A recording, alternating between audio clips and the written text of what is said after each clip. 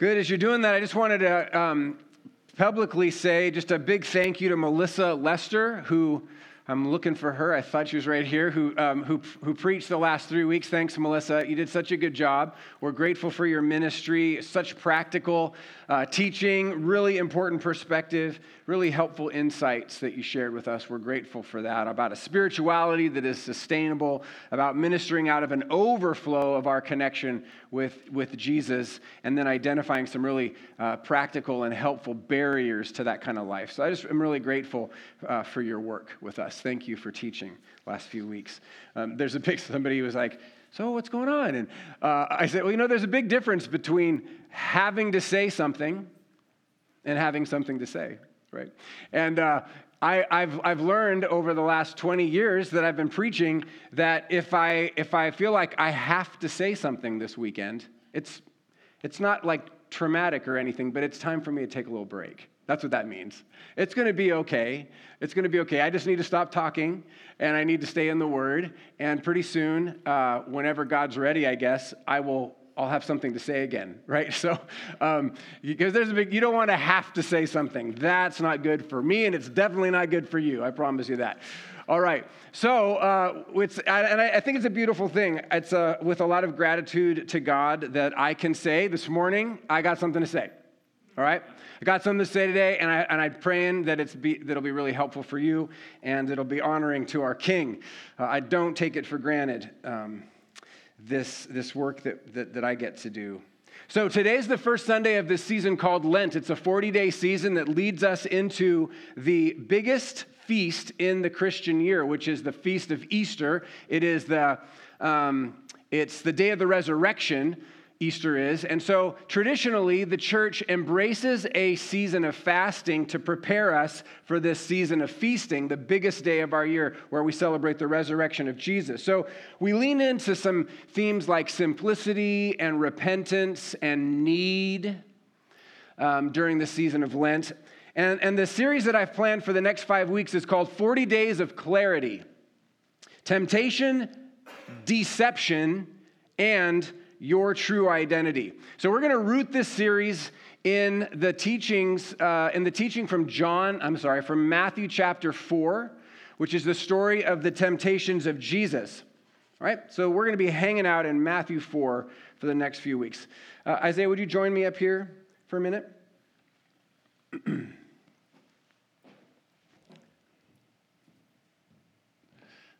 Thanks. This is my son.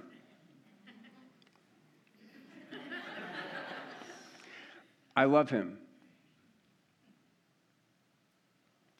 I'm pleased with him. He brings me great joy.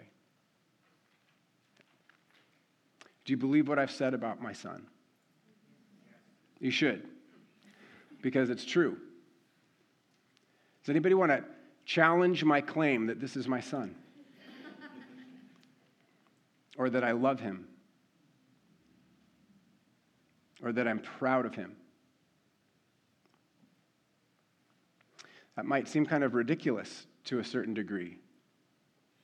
And yet this is the battle. This is the battle.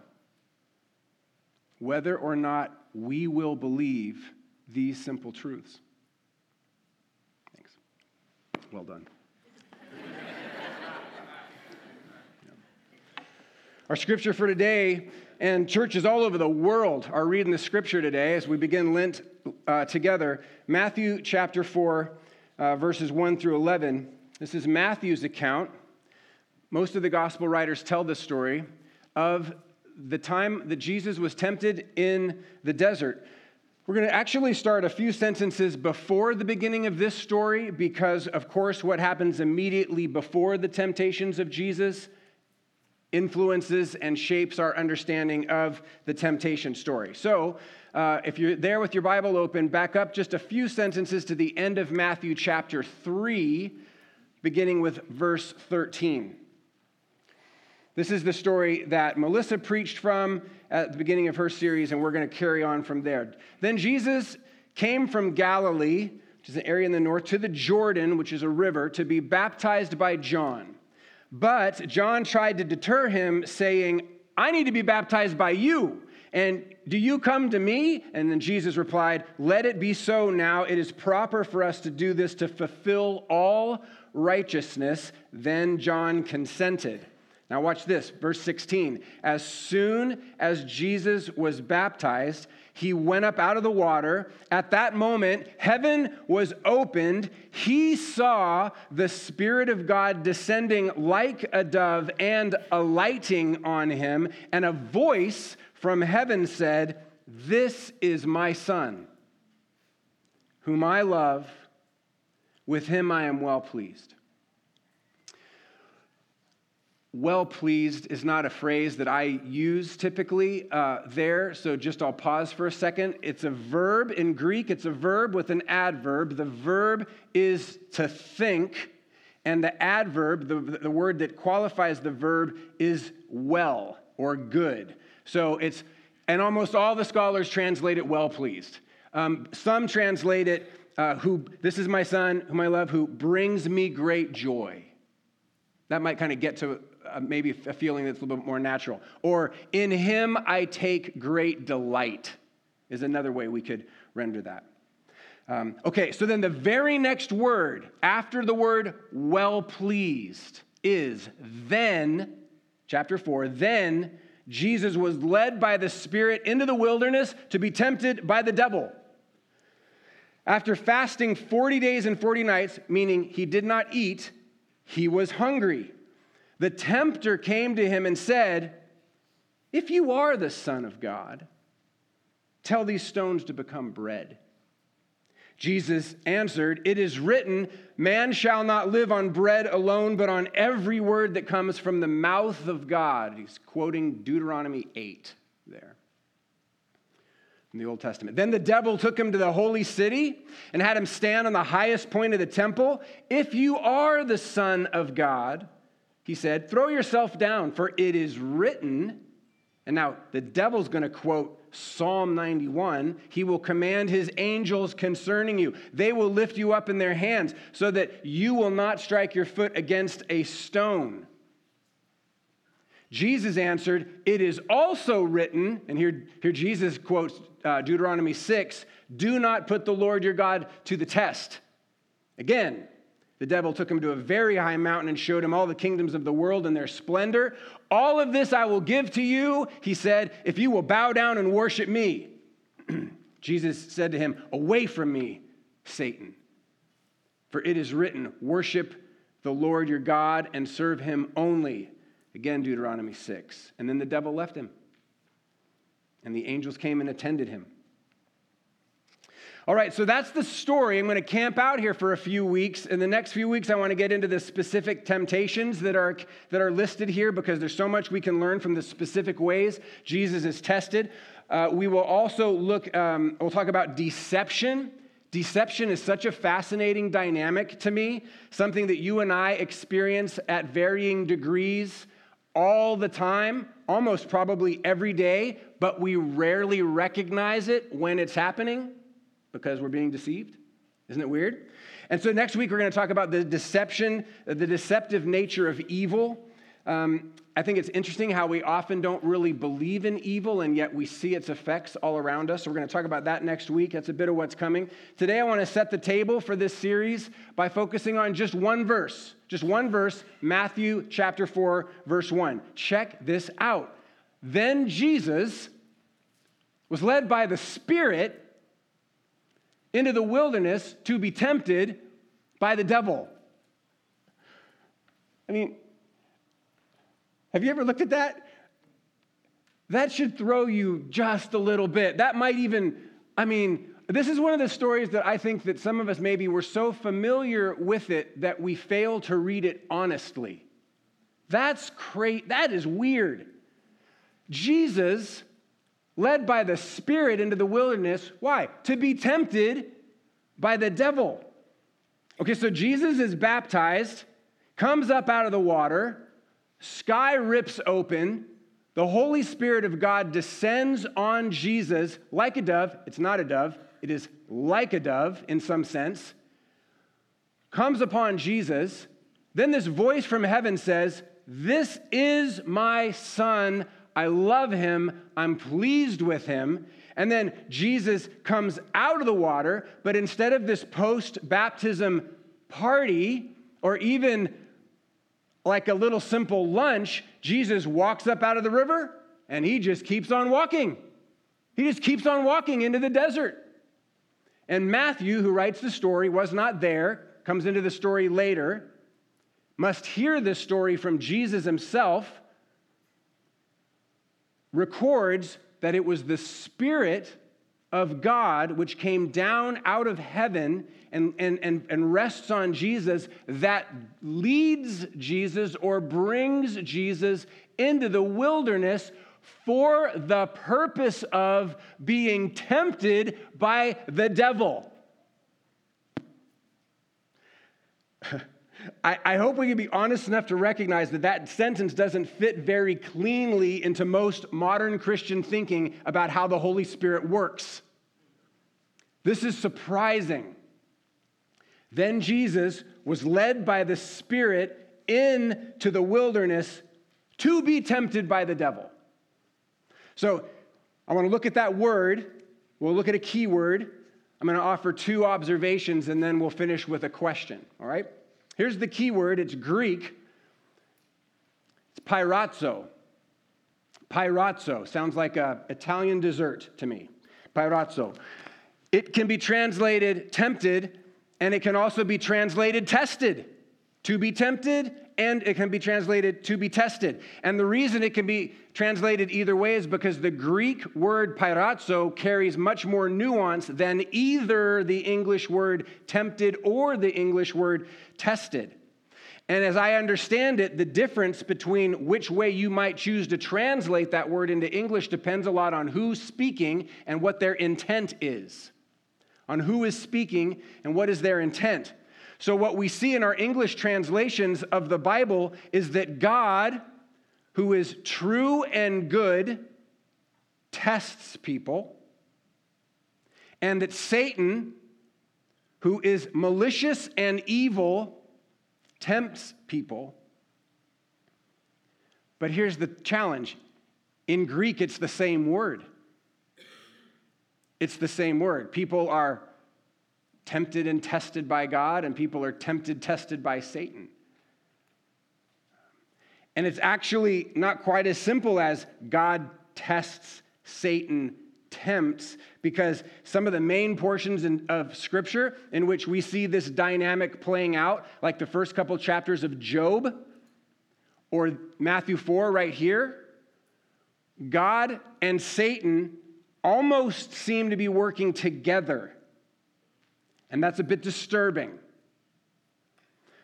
Then Jesus was led by the Spirit into the wilderness to be tempted by the devil. So is it tempted or is it tested?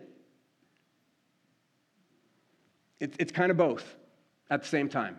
It's kind of both at the same time, because what happens in the wilderness is a series of temptations which serve as tests that reveal the truth, a series of temptations that serve as tests that reveal the truth. The truth about what specifically? The truth about the identity of Jesus. Certainly in varying degrees, everyone in this story, there are three characters. There is the Spirit, there is Jesus, and there is the devil. They all, in varying degrees, they know the true identity of Jesus, and yet, has his identity ever been tested? I don't think it has. Has it ever been tempted? Like, has he ever actually undergone any temptation that would reveal the truth about what is declared about him? Has he stood up to real temptation? Because that's the real test. That's the real test. In other words, in order to know for sure, you got to put a claim to the test. The test will reveal the truth, or look at it from a shadow side, the temptation will reveal the truth. For example, in order to prove whether or not you understand basic algebra, your math teacher gave you a test, right? And that revealed the truth of the degree of your comprehension. Another example, you may feel like you're in pretty good shape, But if you go and run a 10K tomorrow, that will reveal with clarity for you and for others what kind of shape you're actually in. It's a test. It'll reveal the truth. Another example, you and I may believe that we're really committed to helping others. But the truth is revealed in the way we manage our time and our money. And both, the way that we respond to the temptation to spend our money on that or to buy another one of those, or gosh, it just really be nice to have, and versus giving money to those who are in clear need, that proves the truth. That reveals reality in a way that nothing else can. In other words, and this is important, temptation is not just about trying to get somebody to do something bad. Okay? Temptation is not just about trying to get somebody to do something bad. Temptation is about getting to the truth of who you are. All right, here's the first observation. The clarifying question in this story, the clarifying question in my story, the clarifying question in your story, not the only question, but a remarkably clarifying question, is the question of identity. Is the answer to the question, who are you? Isn't it interesting that Jesus' ministry begins with baptism and ends essentially with the Last Supper? In baptism, Jesus' true identity is declared with clarity. This is my son. I love him. I'm pleased with him. And then at the Last Supper, this time in his own words, Jesus says, this is my body. It's broken for you. This is my blood. It's shed for your sins. In other words, Jesus is saying, this is who I am. I am the beloved Son of God, broken and given for the healing of the world. He's clear on that critical question of identity. And because his identity is crystal clear, who he is clear, everything he does, all the other things get clarified. He knows what he's supposed to do. This clarifying question, it is the identity question. If you get this question right, all other lesser questions fall into place. All right, that's the first observation. Here's another. Because knowing who you are is so clarifying, because knowing who you are is so simplifying and so freeing and so empowering, the most intense battles of your life will rage around this question of identity. The most intense battles of your life will rage around this question of identity. They will question identity. They will challenge the idea of identity. They will attack the question of identity. In other words, who am I is the battlefield. That's where the war is fought. The question of identity is the focal point of temptation. All the voices in this story of Jesus' baptism and temptation in the wilderness are speaking to this question of identity. All of the voices are. The voice of the Father declares the truth. This is my son. That is a declaration of his identity. I love him, followed almost immediately by the voice of the devil, challenging that very assertion, if you really are the Son. Right? So we're going to look at the specific temptations of Jesus more in the coming weeks, but I want you to see that these are not random temptations. This is not Satan just trying to trip up Jesus, just trying to trick him, just trying to get him to do something bad. These temptations are very focused on, specifically and intentionally focused on tempting Jesus to distrust what the Father has already declared to be true about who he is, about his true identity. They're identity focused. This is where the battles rage. All of the voices in this story are speaking to the question of identity. We might say all of the voices reaching Jesus' heart are speaking to the question of identity. And I would suggest the same is true for us, friends, that all the voices really reaching and penetrating into our heart are addressing, speaking to this question of identity. In other words, when the noise kind of quiets down late at night before you fall asleep, the chatter of the day finally begins to quiet down before you fall asleep, the voices that are still discussing in your head, the feelings that are still kind of pulling in your heart, they're speaking to this question. Yeah, there are lots of challenges, lots of tough things in life, lots of little annoyances, but the battles, the real battles, the most difficult things, the things that are really ripping at your heart today, the things that pack an unusually potent emotional punch in you today, the reason they are such a war inside of you is because they are about your identity. They are confronting, they are calling into question the fundamental claim that you are a beloved child of God.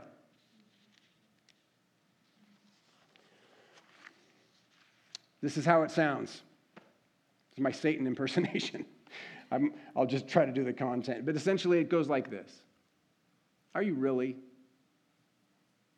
I mean, you actually believe that God loves you. Are you sure? Are you sure about that? I mean, because it doesn't really look like it. I'm just saying. I'm just observing that your life has a variety of issues which I could point to support my, suggestion that perhaps you're really not that special and not loved by God. I mean, look at your life. Look at the situation you're in. Is this how God treats his kids? What's it been, like 40 days, Jesus, since you ate something? What's that about? The Spirit of God brought you out here? What's it been?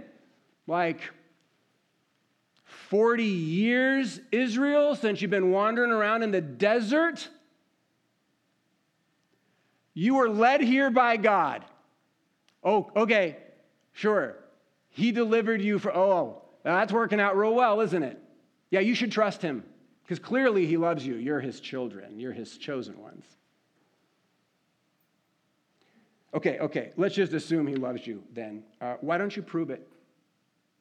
Why don't you do something that demonstrates that God actually is blessing your life, that he is actually for you? Why don't you do something?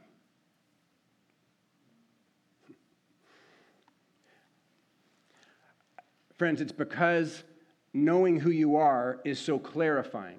It's because knowing who you are is so simplifying, it's so freeing, it's so empowering. The most intense battles of your life will rage around this question of identity. They will. Yeah. The voices in your head, the voices that reach your heart, they are countering what God has already declared to be true about who you are. God has declared his love for you with clarity. The adversary's strategy is to just try to confuse that.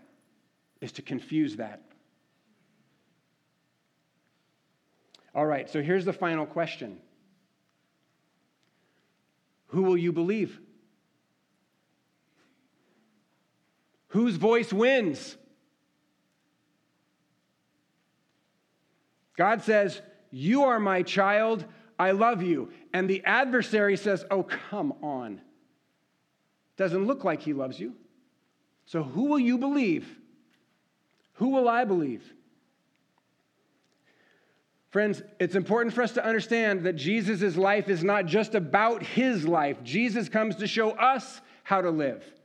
Jesus comes to rescue what's being lost. He comes to restore what's being broken. And so there's a demonstration happening for us here. It's not just about Jesus. Can anyone think of a time in the Bible when the devil tries to confuse people about what it is that God has said? Can you think of a time like that? Adam and Eve, right? Genesis chapter 3, right in the beginning of the Bible, it says like this. Here's the creation story. Now the serpent was more crafty than any of the wild animals the Lord God had made. He, referring to the serpent, said to the woman, "Did God really say you must not eat from any tree in the garden?" So God has just expressed goodness and truth. This is all for you. It is out of an overflow of my goodness that I created all of this. And the adversary counters by questioning God's goodness and by twisting the truth. And Adam and Eve believe the serpent. They give in to temptation. They fail the test. They prove that their allegiance to God is not as strong as their allegiance to themselves. and destruction ensues. Because it always does, because sin leads to death. It always does. The world is good at the start, but then everything gets broken.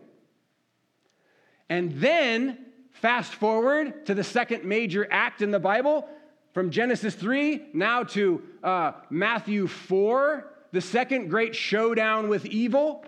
And you've got this, the man who Paul calls, the Apostle Paul calls Jesus the second Adam. Did you know that?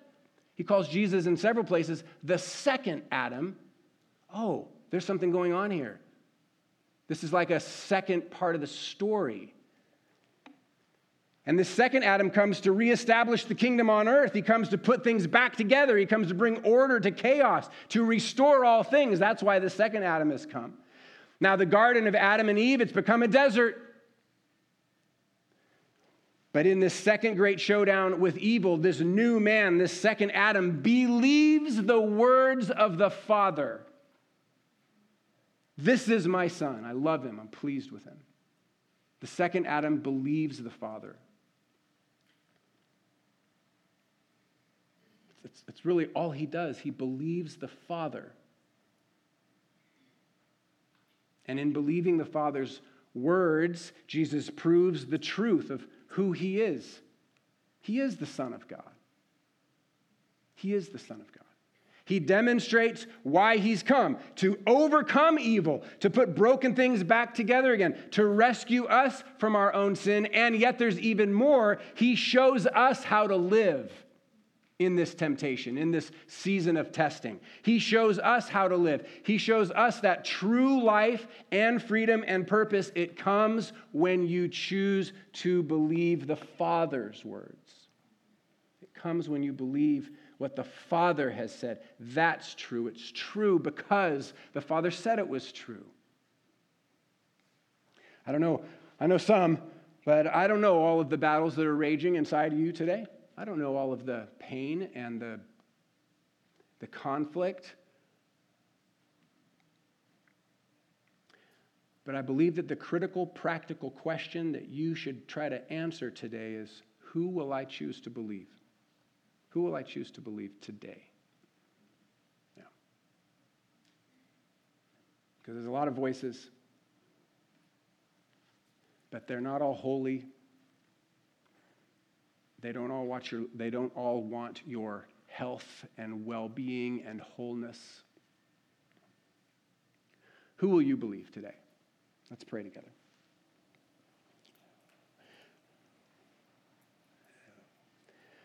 Fundamentally, we recognize, Lord, this is a battle. That's why we're even talking about it.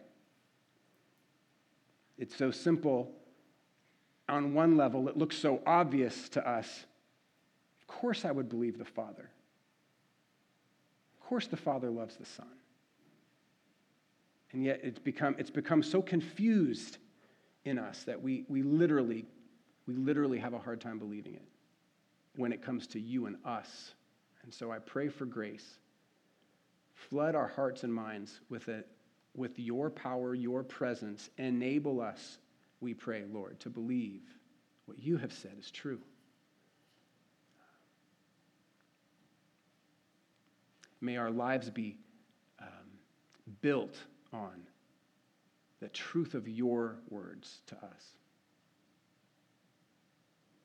We are your children, and you love us. We are who you say we are. That's our identity. May this truth fuel us, clarify all of the other questions. In Jesus' name, amen. Amen. All right. Stand up together.